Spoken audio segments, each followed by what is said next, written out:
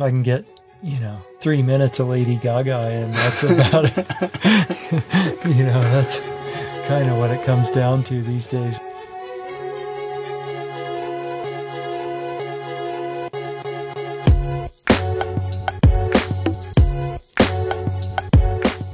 This is Ben Pritchett with the Avalanche Hour podcast.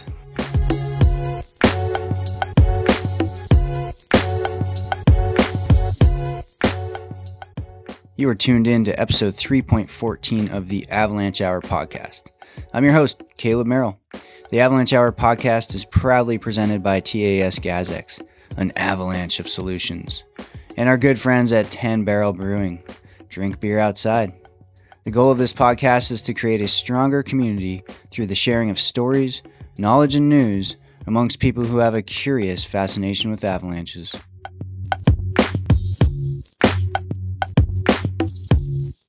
I record this intro in beautiful Chamonix, France. It's my first time over here, and all I can say is, wow, what a mecca. My wife and I are having a great time skiing and exploring the mountains with some great friends. If you're just tuning into the show for the first time and maybe you stumbled upon this episode, I'll tell you a little bit about what I'm trying to do on this podcast. I learn from my experiences, sometimes from my successes and sometimes from my mistakes. I also learn from other people's experiences, good or bad, and I feel like we can all learn from one another. That's why I started this podcast, to create an open forum for people to share their experiences, near and far from avalanche involvements. I hope that this arena is free of Monday morning quarterbacking and subjective judgment. When we look at accidents and close calls, we can draw upon weather, snowpack, and human factor trends that may have contributed to the event. We can all learn from these trends. Now I come to a point where I reflect on whether the podcast is serving this purpose at the present time or not. I would say yes and no. I have not gotten as many inquiries from people involved in close calls or accidents as I would have hoped. I know this will take some time to catch on, so what do I do while I wait for these individuals to come forward? Well, I go skiing, of course. But I also seek out other avalanche professionals to interview for the show. Whether they are forecasters, ski patrollers, guides, or educators, I hit the road for a month in the fall, and I try to show up to a couple regional snow and avalanche workshops, and then I set up a bunch of interviews with people who I think could share some of their knowledge and stories with the community. The 2018-19 season has been highlighting some great individuals from mostly Colorado and northwest Montana, as that's where I spent most of my road trip time this past fall. Thanks to the generous support of TAS Gazex and 10 Barrel Brewing, I'm able to commit time and energy to record, edit, and produce what I think is becoming a better and better product. The episodes are released on the 1st and the 15th of every month, starting in October, and run usually through May or June. I should also mention the previous support from Black Diamond. I'm not sure what happened with this relationship, but all of a sudden my emails stopped being answered by the marketing department. No hard feelings there, BD. Thanks for the support you provided me in the beginning. And a big thanks to Rocco and Tom over there who always answer my emails. As I've said from the beginning, this is our community's podcast. Please engage me by dropping an email to the avalanchehourpodcast@gmail.com, or you can direct message me on Instagram or Facebook. We are at the Avalanche Hour Podcast. Let me know what you like and dislike about the show. What's your favorite intro-outro music? Do you like that I always choose different music, or would you rather have a dedicated intro beat? Do you want to hear me hone in on a specific subject with any guests? You have an idea for a great guest? I want to hear it. I will respond to you. Maybe not in the most timely manner all the time, but it will happen. Thanks for those of you who have already engaged with me up until now. Appreciate you. Today's episode features Ben Pritchett. Guide, educator, forecaster, Ben has worn many hats in the snow and avalanche world. I first met Ben during an AIARE instructor-trainer course and was immediately impressed by his depth of knowledge, humility, and calm demeanor. I'm sure many of my listeners have been involved in some sort of avalanche education that Ben has taught or at least had a hand in developing. Ben hangs his hat in beautiful Crested Butte, Colorado, where we recorded this interview in the van studio. I'll let him introduce himself some more in the coming minutes. Here we go, dropping in with Ben Pritchett. Welcome to the show, Ben. Thanks for taking the time to sit down and chat today. Yeah, thanks, Caleb. Love being in Crested Butte. I have a couple other interviews here, and I kind of always forget how rad this place is. You guys are pretty lucky to live here, I think. Yeah, I've fallen in love with it. It's been my home for just over 22 years, and every summer I go places I've never been before, and every winter I ski lines I've never skied before. So it's 80% of the county is public land, so it's, from a recreational standpoint, just a nearly infinite playground. Mm-hmm. Yeah. We're recording this October 18th. Of course, it'll air sometime this winter, but people are already skiing around Crested Butte, it sounds like. Mm-hmm. Got an early shot of snow here. We did. Schofield, the kind of big orographic focal point between us and Marble, is already over 3 inches of water for the season starting October 1. Wow. So, yeah, it's pretty dense up there. It's settled down to under 2 feet of snow. It's, I think, down to 14, 15 inches of snow on the ground at the moment with 3 inches of water, which for us is a great way to start. Unfortunately, I'm sure we're going to get some dry spells between now and when it really counts. Right. Is this typical for around here this time of year? Oh, gosh, there's been plenty of days in late November when I'm still on my mountain bike in the high country. Mm-hmm. And there's been plenty of times where I've been skiing powder from the beginning of October and never looked back. So, I think we're just right at that sweet spot in North America where the temperatures can go either way, and we can wind up with fall rain or fall snow, and it makes all the difference. Mm-hmm. Sometimes our season starts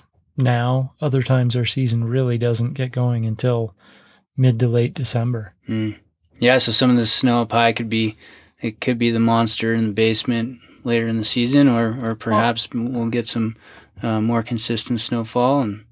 And what do you think? Yeah, I think the odds certainly are stacked against us. I think we're building weak layers right now. Yeah. Art Mears, at one point, he told me that locally here, 1 in 7 years, we get a non-faceted base. Wow. And I remember the fall of 2006, we had 3 weekends in a row in early December. That year, I rode one of our local mountain bike trails, 401, on Thanksgiving. And then the first weekend of December, we got 6 feet of snow. And the second week of December, we got another 3 to 5 feet of snow. And then the third weekend, we got another several feet of snow. And that season all fell on dirt, completely non-faceted base. It was incredible. 96, 97 was another year like that. And what Art told me was that essentially 1 in 7 years, we get a non-faceted base. So, and those are the dream years, huh? Those are the rare dream years. In the last years that I've seen, it's only happened twice. So yeah. We're due for another. Right. All right. Well, Ben, give us your background and kind of introduce yourself. Let us know how you got to where you are today, and you've worn many hats within the snow and avalanche world. So maybe highlight some of those as well. Yeah. Well, I live here in Crested Butte. Most of my professional career has been living here, though I've traveled a fair amount with work to many of the mountain ranges around the U.S.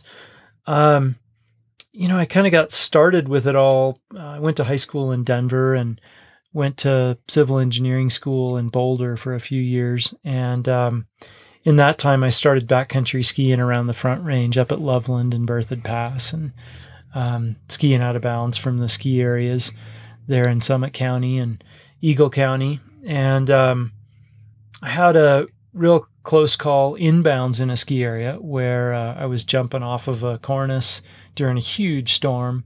Cornice broke, triggered the slope underneath me as I was still landing on the slope. I don't know if I triggered it or the cornice fall triggered it, but I landed in a bunch of powder and suddenly off it went, and the whole slope fractured in a 2 or 2.5 foot deep slab and took me down slope ended up lawn darted in, buried from my head to my like mid torso with my legs sticking out, and kicked and wriggled and knocked my way out of the hole, and ended up losing a pole. And I just left the ski area. I thought I'd done something wrong and was scared. And so my friend that I was skiing with, who was waiting for me at the bottom of the chairlift, he had no idea.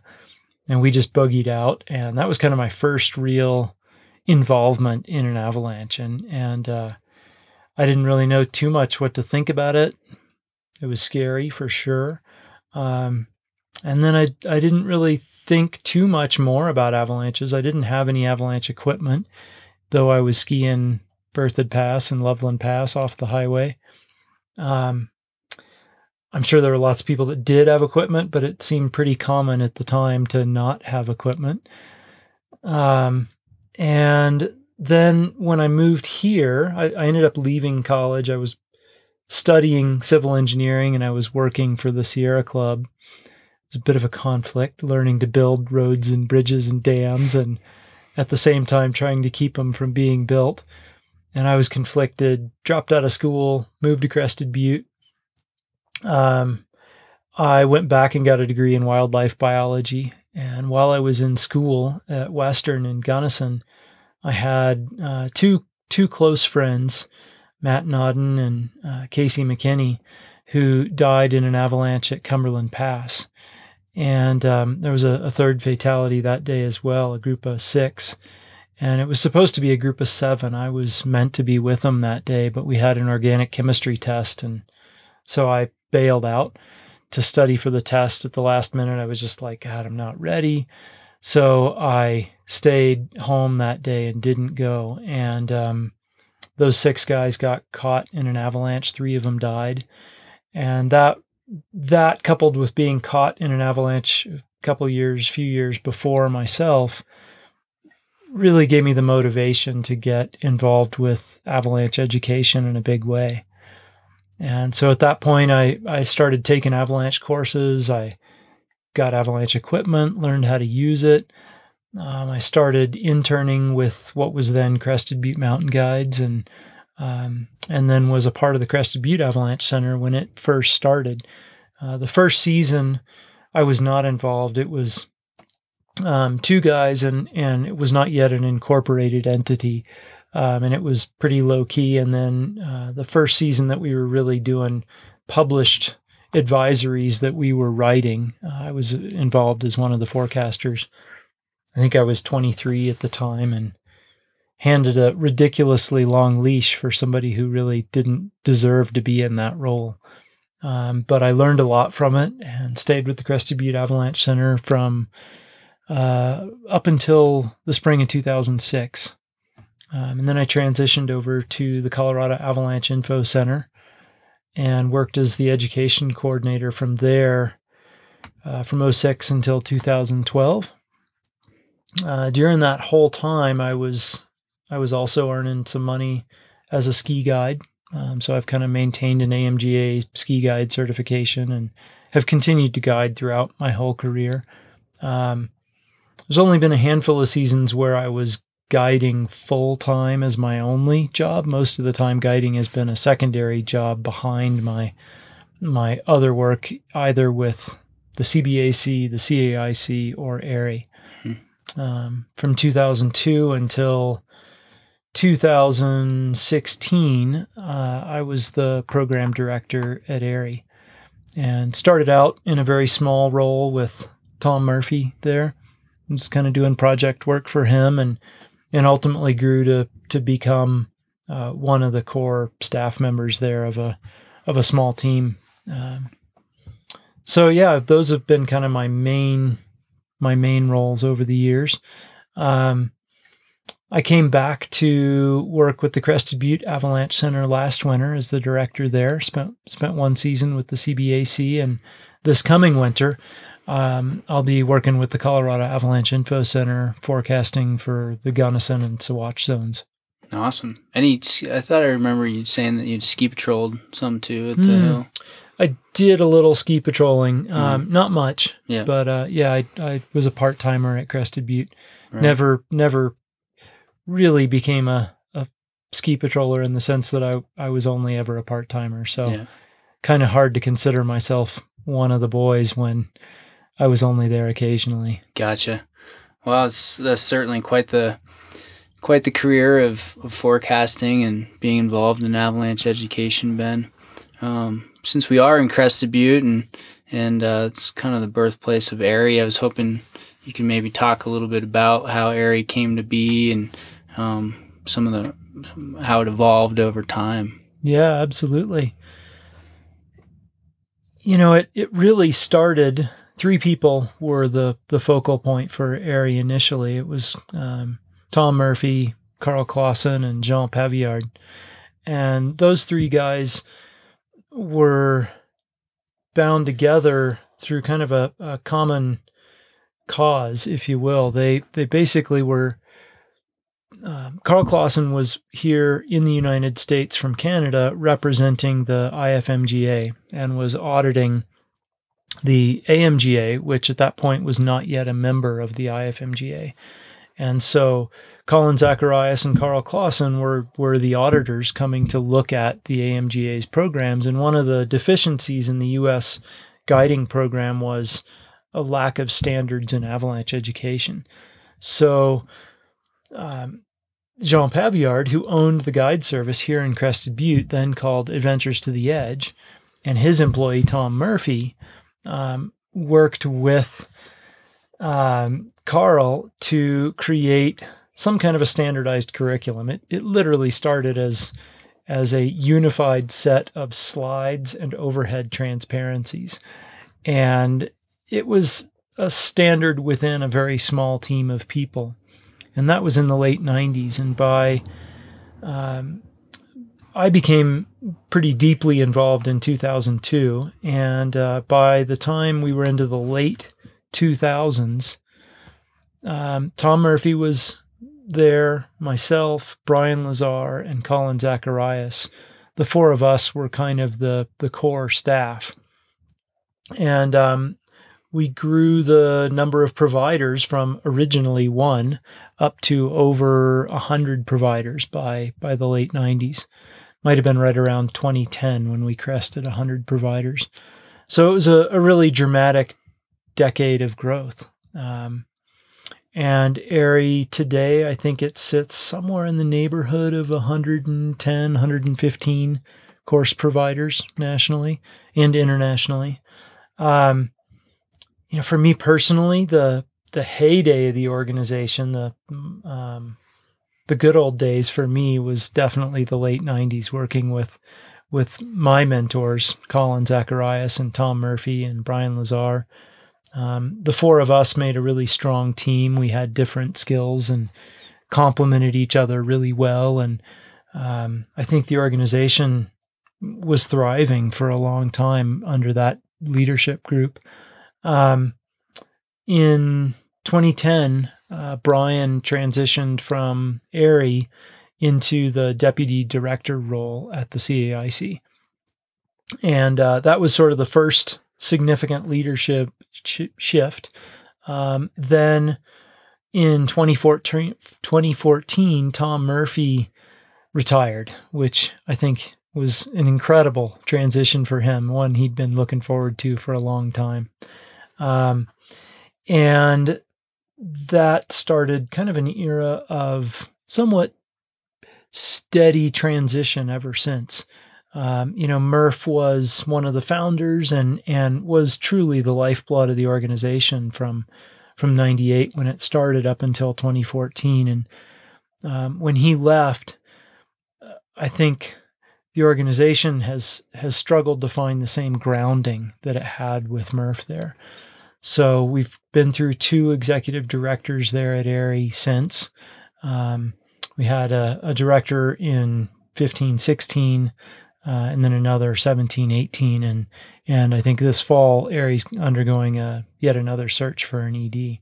Mm-hmm. So the organization's had an incredible period of growth, had some change in leadership, and And today, I think the rapid growth coupled with the change in the industry overall with the whole pro-rec split, it's led to an unsettled period in AIARE's history, but I'm looking forward to some new leadership there that hopefully will bring in the next golden era for AIARE.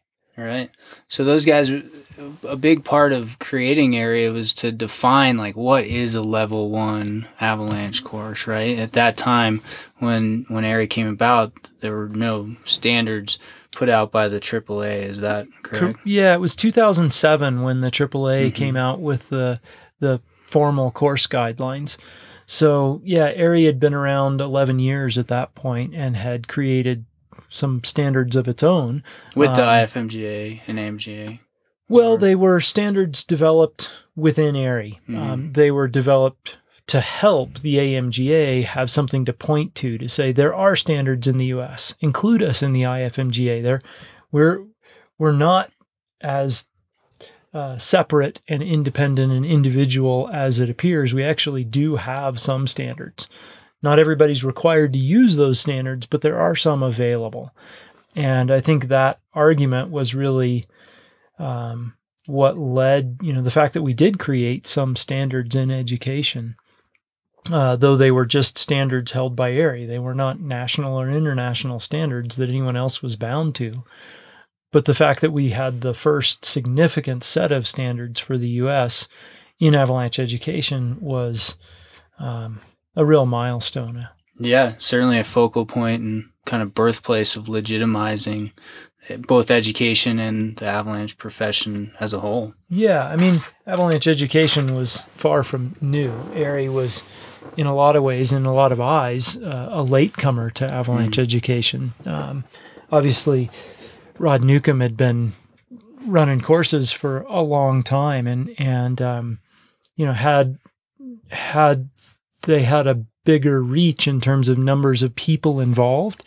I think there's no reason why AAI wouldn't have sort of created their own standards that spread across the U.S. I think it was just the fact that they were a private company in one region that constrained them, and there were other regions that weren't influenced as heavily that AIARE came in to help kind of fill that void.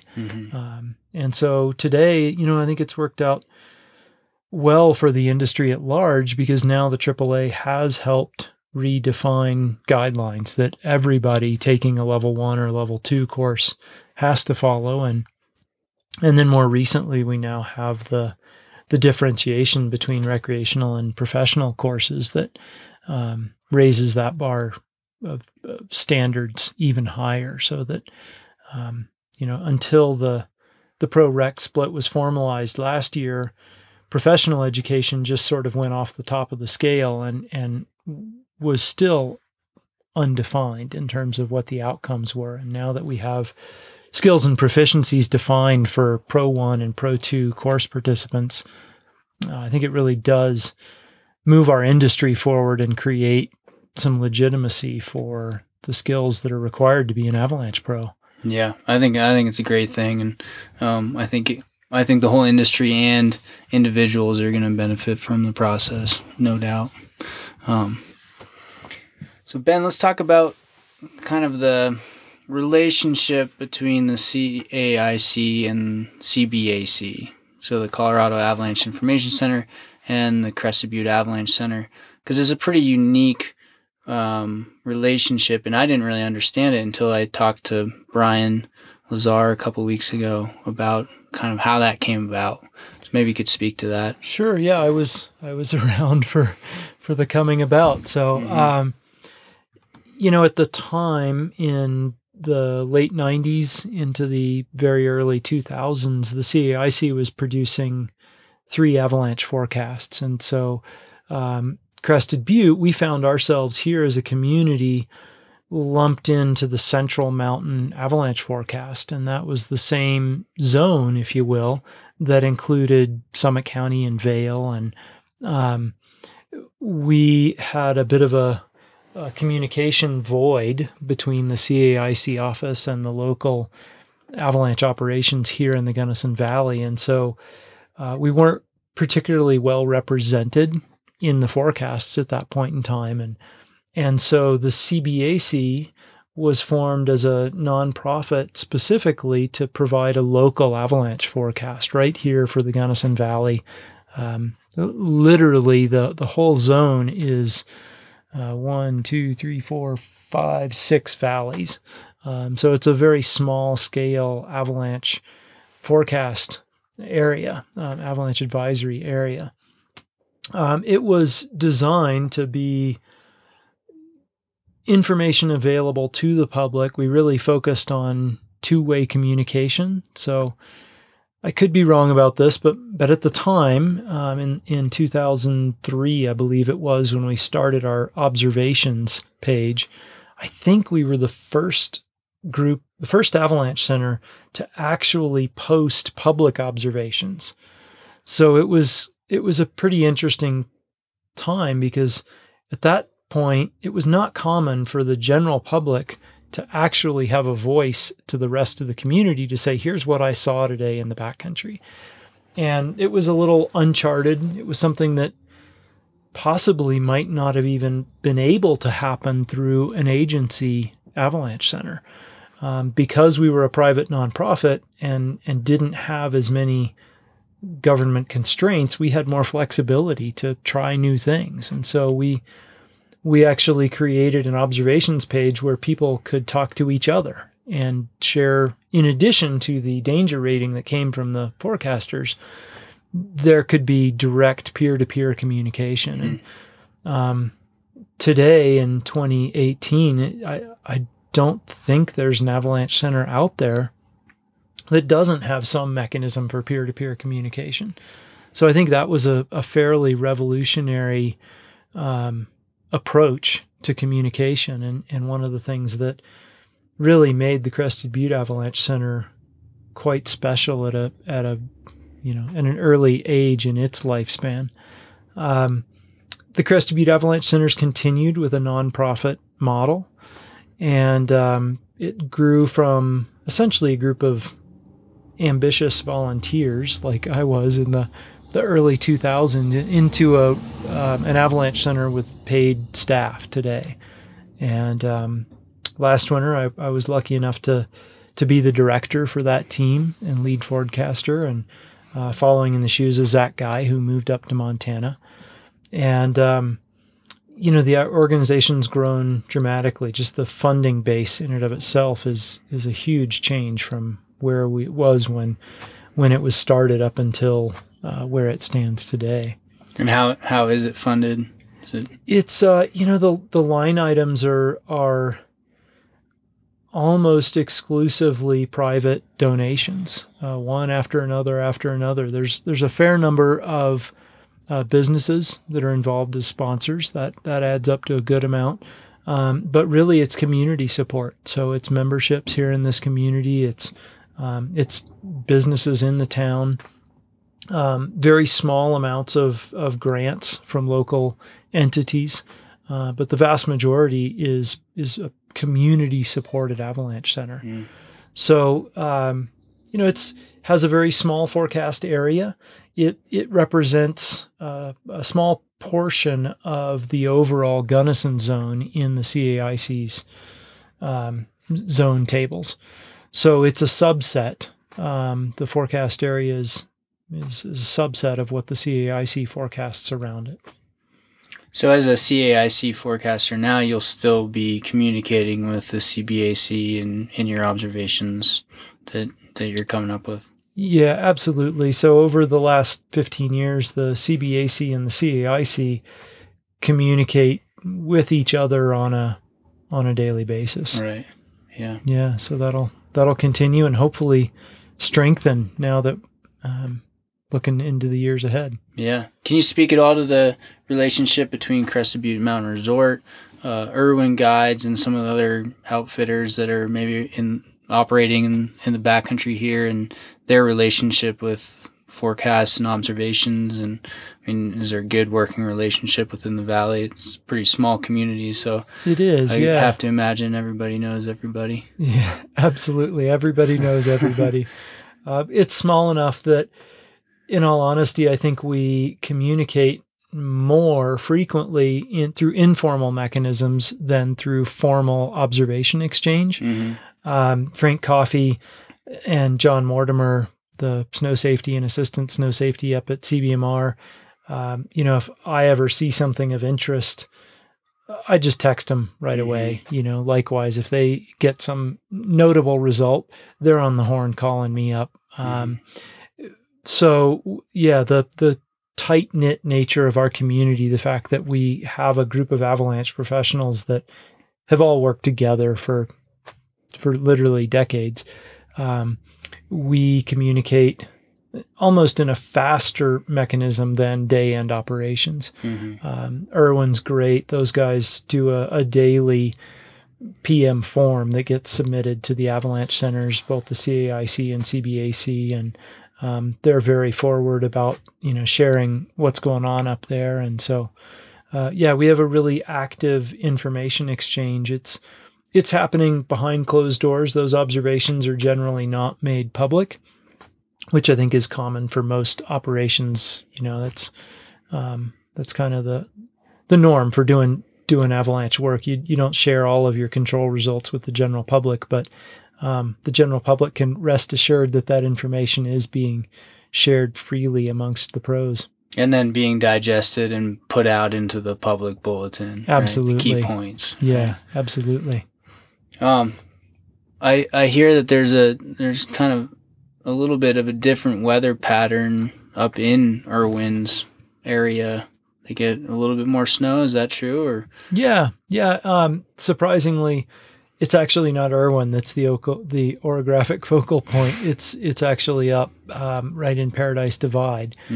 Treasure Mountain is sort of the big dividing benchmark between the Aspen zone to the north, the Marble area northwest, the Kebler area southwest of there, and then the East River Valley due south of Paradise Divide. And basically it's a 13,000-foot high point here that stands proud in western Colorado and has valleys running up it from all four westerly facing directions.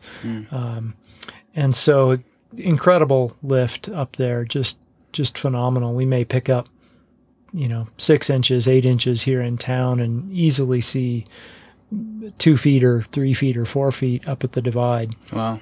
When orographics are driving the storms, as they typically are in the winter, it really is remarkable. It's unfortunate the ski area didn't choose to build up there in the 60s, because it really is a dramatically different snow climate. People, just this past week, like I was saying, up at Schofield, they've got 3 inches of water on the ground up there, and you can still mountain bike right around in downtown Crested Butte right now. So, totally different snow climates, and that focal point, Irwin is most definitely along the margin of that. So they're at the very southern tip of the Ruby Range. At the northern tip of the Ruby Range, 10 miles north, is kind of the highest snowfall area. Jeff Deems is looking to try and help define the size of that sort of anomalously high snowfall area. There's a few of them in Colorado. Up by Steamboat, the Zirkles are incredibly snowy, the snowiest part of the state. Wolf Creek, on average, winds up being a really snowy area, though they have maybe a higher degree of variability than the Zirkles. And then, third in the state would be that Marble Crested Butte zone. So we're lucky to have good snow here, and your impressions of what the snowpack might be if you were right around the town of Crested Butte don't have a whole lot to do with what you're going to be skiing on if you hop on a snowmobile and go 6-8 miles up the valleys. Yeah, that's pretty mind-boggling to think it can be that dramatically different over a distance of 6 to 8 miles. It's pretty amazing. Yeah, it can go from 70 centimeters of boot pen to the ground to, a 210 centimeter rounded snowpack. 5-8 miles away. Yeah, amazing. So I'm not sure that our snow is any different shade of white than anywhere else. I think everybody wants to be proud of their local area, and you'll certainly hear lots of pride from Crested Butteians about our deep snowpack, but in reality, it's just white snow, right. Same as everywhere else. Don't move here. Yeah, you won't like it. So Ben, you've done quite a bit of forecasting in your career. I'm interested in how you deal with uncertainty when putting out a public bulletin, because I don't think it's any secret that sometimes we're not 100% certain. In fact, a lot of times we're not 100% certain. So there remains a lot of uncertainty. So how do you deal with that in conveying that uncertainty to the public? Yeah, it's a great question, and one that I spent I think 18 years on the Grand Traverse forecasting team, and that has been a really fun forecasting job, because it's forecasting for just a couple of avalanche paths. It's sending 500 racers with headlamps on through the middle of the night over a mountain range, but ultimately the exposure, at least the most significant exposure, is really tied to a couple of paths. And so that's a fun forecasting project, because the uncertainty can be really drilled down, because you know exactly the path that you're forecasting for. It's a lot like a ski area in that way. Public forecasting, writing advisories where you're dealing with an entire mountain range, obviously that level of spatial variability across the range that, like we were just talking about, between downtown Crested Butte to Paradise Divide, and seeing two different, completely different snow climates, can make for avalanche problem lists that are radically different. In the end, as a advisory writer, we're kind of drilling it down. We're summarizing things, and we're using a 1 through 5 danger scale to provide that rating. One of the most influential concepts for me, I was teaching a level 3 course down in Silverton in maybe it was 2007 or 8, and Chris Landry, who came in as a guest, he was running the Center for Snow and Avalanche Studies down at Red Mountain Pass at the time, and had previously been forecasting for the mine in Marble, Colorado, here just on the other side of Paradise Divide. And Chris came in and showed a chart that basically showed the step function, kind of like a staircase, of avalanche danger. So you have a plateau at level 1, jumps up to moderate level 2, jumps up to considerable level 3, and you have these staircases. And when you change the ratings, you're taking a step up and down the staircase. But the reality of the danger is that the danger doesn't take these discrete jumps. The danger is a smooth curve. And often the smooth curve is cycling up and down much faster than the rate of change of the staircase. We only change the staircase steps once a day, but often the danger changes much more quickly than that. Sometimes we feel like the staircase is in exactly the right spot, and this is like perfect example of moderate danger. Other times you wind up feeling like moderate may not quite be enough. And in the early 2000s, the paradigm was to take your yellow rose and paint a few little orange dots on it to hedge your bets, and pockets of considerable amongst an overall moderate picture. And that paradigm has we've moved on from that, I think, across the board. But today, the best approach we have for communicating uncertainty to the public is to one, use the sliders in describing from the conceptual model the expected size of avalanches. And so one of the points of uncertainty is, how big could these avalanches really be? At times, we're sure that they're only going to be size 1 to 2. Other times, they could be size 3s. and we may have the potential for a much broader range of sizes. As an advisory writer with the CBAC last year, we talked about this in our team, and at times when the uncertainty is greater, we have to do a lot more in the summaries themselves to describe our own level of confidence and describe the quality and quantity of information we're working with. There's times where we're not able to get into certain parts of the mountain range. Maybe the valleys are melted out and the high peaks are choked and we can't get there. Or maybe it's just been so stormy we haven't actually been able to validate our own forecasts. We don't know how big the avalanches have been running because we can't see them. So when we're faced with times of higher uncertainty, it becomes really important to describe that in the summary. I think that's fundamentally right now, that's our best tool, is to use the text boxes where we can actually say, right now our certainty is higher or lower because the weather forecast is more or less uncertain. We may talk about the trends and say, today we're going into the day at this place. We have a weather forecast for this, and we expect the danger to rise to this. If the weather ends up running 50 miles north of us, we're never going to get that storm, and the danger rating's never going to get there. So today we don't have popular confidence descriptors applied to the danger ratings or to the avalanche problems in the advisories. But that's certainly a place where we could grow in the future. The conceptual model that was published a few years ago, Grant Statham and crew, that model was such an industry-changing document. It's one we've been utilizing since, about 2010. But now that it's formally published, we have a reference piece for any forecaster in any discipline to use the same vocabulary, use the same scales, and really go through a quite a similar process to analyze data and evaluate the current threat.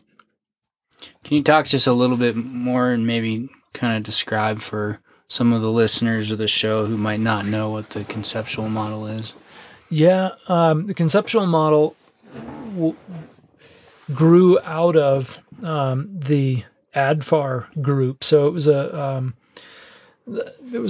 working group designed in the late 2000s to revise the North American danger scale. And one of the critical inputs to the danger scale is, well, how do you arrive at a given rating? So before they could change the ratings themselves or codify the ratings themselves, there was a sense amongst some of the authors. Grant Statham was sort of the project lead for it, but there's a whole list of notable people involved in that, me not being one of them.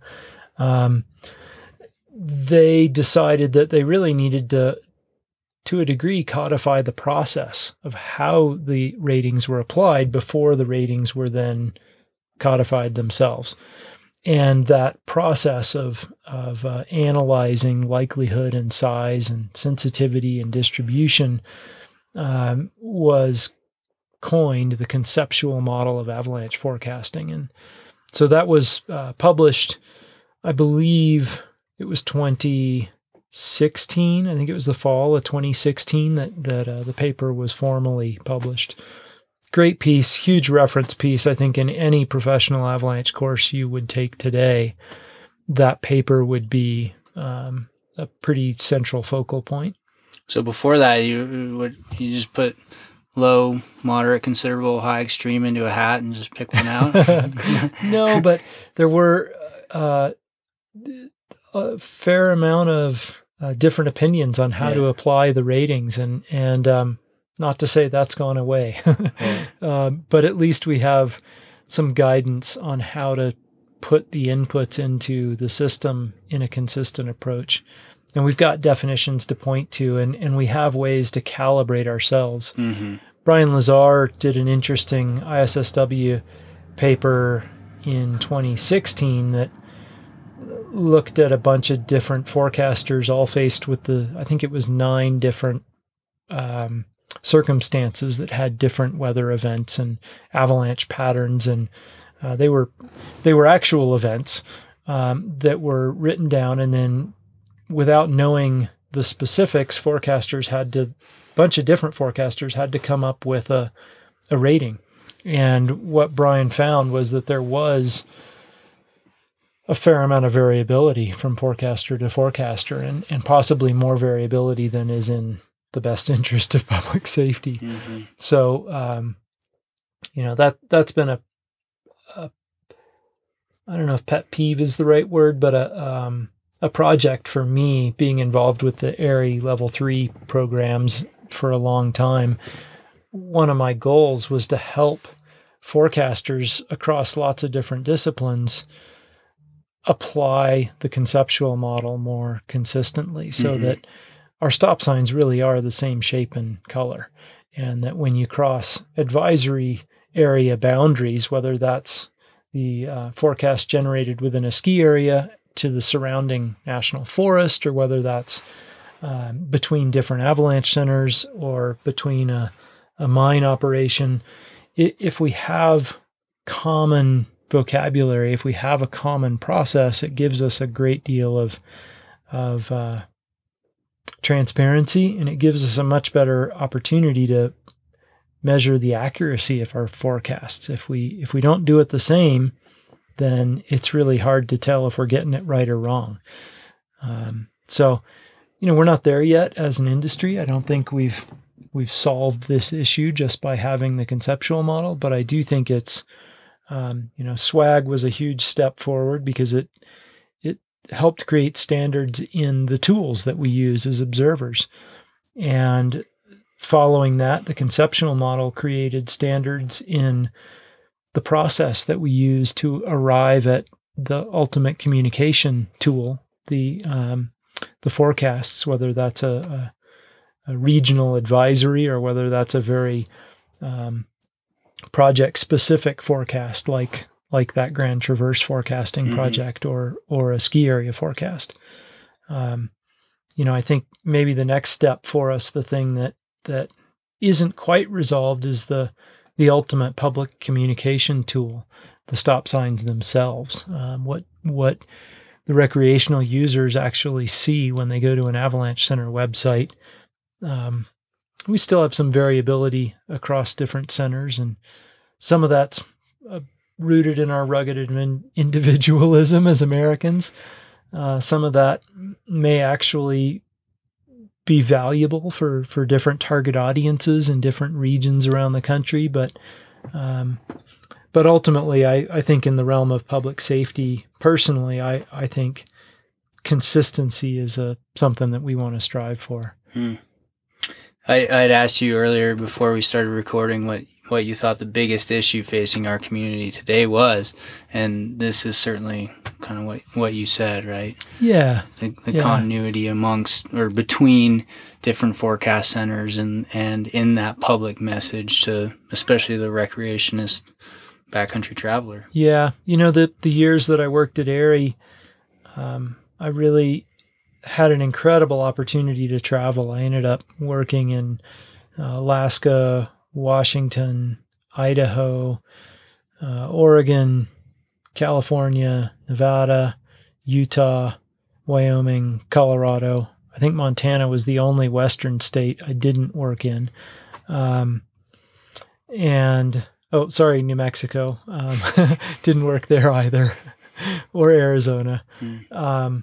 And then also made a few trips up to New England and really got a chance to see avalanche operations in lots of different regions around the U.S. and got to know many of the regional variations personally, both through the personalities and through the forecasting systems in place within ski areas, within guide services, within mechanized operations, within agency and non-agency avalanche centers.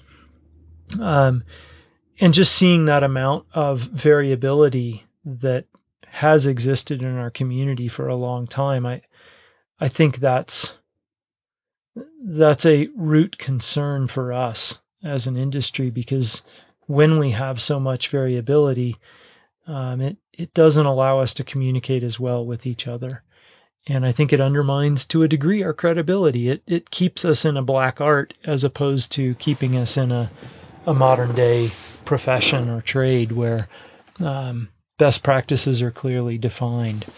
And so I think we're making great headway there. And I think the pro-rec split in avalanche education is a great avenue for us to start training up and coming avalanche pros in a much more consistent way. So the fact that the AAA decided to enact this pro-rec split, I think it speaks directly to that need. Right. And I'm excited to see where our industry is in 20 years. Yeah, I think it's going to happen more rapidly, like in the next 5 to 10 years, right? Like the ball is rolling and it's only going to start rolling faster. That's my take on it, at least. We've got a great model just with our neighbors to the north, Yeah. They've seemed to have figured it out. No problem. Yeah, without a doubt. I mean, having initially Carl Clausen at AIARE and then Colin Zacharias the last 15 years or so, those two guys have been very influential in AIARE and as a cascading influence from AIARE into many other people. Certainly those two have been big mentors of mine. And a lot of their worldview of, how to manage risk in avalanche country has been shaped by the culture that they're in Canada. And that's certainly crept into a lot of my outlook. Mm-hmm. So my bias to trend towards consistency and collaboration and standards, I think it would be impossible to hide that has been influenced from our neighbors to the north. Right. Well, it's a good model for sure. Ben, any close calls or near misses in your career that you care to share a quick story that you learned from and you think the rest of the community might be able to learn from? Yeah, well, I mentioned the one as a youngster. That one was just total ignorance. And you were in a ski area. I was in a ski area, and yeah, just that one I don't think really counts as one to learn too much from. It was the unknown unknowns at that stage of the game. Last winter I had a pretty interesting day out. It was myself and a couple of other forecasters, one from the Crested Butte Avalanche Center and then one from the CAIC. And the three of us were doing field work together up at it's an area called the Purple Palace outside of Crested Butte up near Paradise Divide. And a few days before, there had been a somewhat dramatic photograph taken of an avalanche triggered in motion. And the person who triggered it could be seen in the photograph. They were skiing off the slab. The slab was shattering behind them. The photo happened to be taken really close up, and you could see the expression on his face, and got a fair amount of airplay. And so we went up to go investigate the nature of that avalanche and the weak layer, and the avalanche was described as happening very quickly. So that day, a bunch of people in the area had reported other avalanches. And in the subsequent time between when that dramatically documented avalanche and when we went up there, there'd been numerous other reports of avalanches up in that area, and they all came with the same sort of description, which was a dramatically faster avalanche than what you might expect. And based on that description alone, myself and the other forecasters, we all kind of walked in thinking we were going surface ore hunting, that the avalanches were releasing on a surface ore weak layer. And that we walked into the day with the bias that that's what we were. We were literally going to hunt surface ore.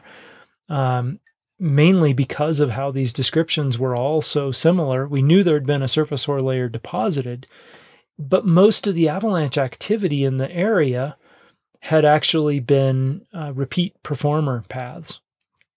And so it was fascinating. We went up there thinking that we knew right where this group had gone and skied. We knew which path it was. We knew right where they entered.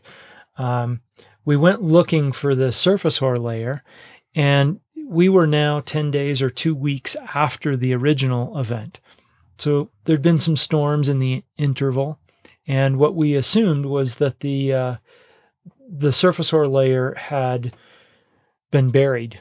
So we went looking to see if we could find that surface ore layer, and sure enough, we found that surface ore layer hiding down in some sheltered areas outside of the avalanche paths that we were going to visit. And because the surface ore was present at the depth that we expected to find it, we dug directly adjacent on the margins of these paths that we went to go investigate, found the surface ore in that location, and we assumed that, sorry, I take that back. We did not find the surface ore. It was missing. And so we assumed that the surface ore must have been removed during the avalanche event. And so we decided this path was good to go because the surface ore was not present. And that was the target weak layer. That's everything our brain was thinking surface ore that day. We dropped in. I dropped in first and, made a couple casual turns. And then right at the breakover in the terrain, I threw a bit of a hard cut, and a slab broke 3 or 4 feet above me and took me down. And I was lucky enough to hop off the slab, grab into the bed surface, and watch the thing run. It was a really small avalanche. It was maybe, 30 feet by 50 feet, something like that, and about 18 inches deep. And a very small proportion, R1, relative to the path. There was a much bigger path, very small avalanche within the path. And I looked at the avalanche and realized that what had actually happened was we were on one of these repeat performer paths. And suddenly I'm in the middle of the path, and boom, the mistake was super clear. The old avalanche and the new avalanche were repeat offenders on these early season weak layers. It wasn't a surface ore issue at all. And we'd been led to believe that it was surface ore. We assumed it was surface ore because of this report of how fast the avalanches were running. And in fact, it was just a very slippery bed surface with big depth ore growing on top of the old bed surface. And so we were looking for the wrong weak layer. We made some assumptions. We dropped into terrain that if we had been thinking a different weak layer, we wouldn't have gone into. But we still charged ahead. And so I decided, instead of hiking out, I decided I was going to ski down the path and tuck into a safer area on the side of the path. And so I did. I skied down, cut in, and one of the other forecasters skied down towards me. And he skied down next to my tracks, got to the next roll, and same thing, threw a cut in at the top of the roll before committing over the roll. And the path went good R3. Much bigger avalanche, spread across the whole terrain, crushed the valley floor. It was a total close call. At that point, we put the tail between our legs, put our skins back on. The third forecaster waited for us up top, and we went home and talked about the lessons learned that day. And fundamentally, I think it was a trap that we totally set for ourselves by going in with such a strong assumption about the weak layer we were looking for. So that was, hopefully my biggest mid-career close call. It was really fun. The next day, we went to the opposite side of the valley to go look across and gain a different perspective on the accident site, or not accident, but incident site. When we looked across, it was so obvious. Where we dug looking for this weak layer, when we were on the terrain, we couldn't see the difference in snowpack depth. Standing there where we dug and where the path was 10 feet away, we could not see the old flank when we were on the slope. It was kind of gray light. You're on a steep slope. There's a lot of variability in the snow surface. We couldn't see it.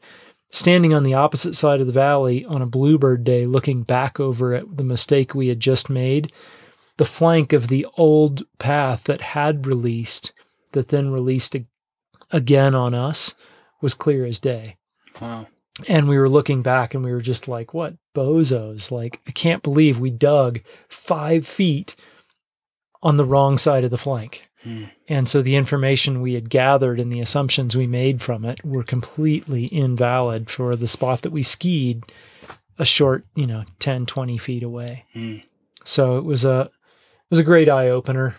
Don't make assumptions. That's a great story.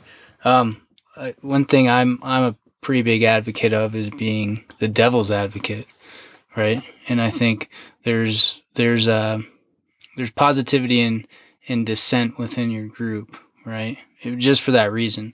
And sometimes I'll bring up a point, even if I don't think it's what's going on, just to see, like, us three professionals, let's not fall into this trap. Like, let's keep our eyes open and see the periphery. And not that I'm saying I wouldn't have done the same exact thing that you guys did, but just something that I try and employ sometimes is being that devil's advocate. It would have helped. Yeah, I mean, we walked in with such an agreeable mindset that day. We all assumed the exact same thing. Yeah. We'd all been watching. We'd all heard these reports. We knew of a surface hoar layer. We all assumed that was the culprit for this path. And we really needed that objective devil's advocate perspective that day, because we were all three singing off the exact same sheet of music, looking for the exact same evidence that we found that confirmed our theory that was not relevant for the avalanche path we were choosing to travel in. So lots of good lessons there. Yeah, for sure. Well, Ben, I really appreciate you taking the time to sit down and chat on the podcast. It was great, and I know I learned a lot and about the area and other things as well. So at this point, we'll just raise a cold 10-barrel beer and cheers. Awesome. Thanks for taking the time. Yeah, thanks so much. All right.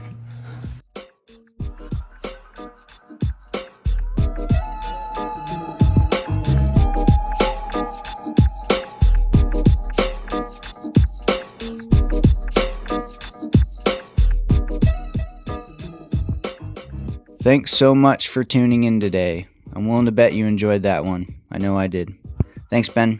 Much appreciation to TAS GazX. Next time you ski or drive by a GazX or Obelix installation, don't only think about how these remote avalanche control systems are keeping you safe, but think about how much this company does to support not only this podcast, but the A3 and many avalanche-related workshops. Really the whole community. Thanks, you guys. Also, big thanks to Andy and the crew at 10 Barrel. I know you have many microbrews to choose from. Sometimes it's even overwhelming. Reach for the beer that helps support great causes through their Charity of the Month program, or through 1% of their sales from the Pray for Snow beer going to protectourwinners.org, or the support of this podcast, or the amazing athletes they support. These guys are awesome. Please don't forget to rate and review us on whatever podcast platform you're listening to this show on. Thanks to Mike T for the amazing artwork of this show. Mike T, you the man. Music today was performed by Gramatik with the tracks Klassikal and Somebody in the beginning of the show, and Anitek with Volley Principle at the end of the show. Tracks were made possible by freemusicarchive.com and the Creative Commons license, or direct permission from the artists themselves. I'd like to thank the support of Keith and Chip from Interwest Insurance. A trusted partner since 1910, Interwest offers a full range of personal and business products and services. Check them out for all your insurance needs. All right, I'm out of here. I'm going to go ski between cappuccinos and amazing wine, not to mention the views. Until next time, stay tuned, stay safe, and keep having fun out there. Cheers.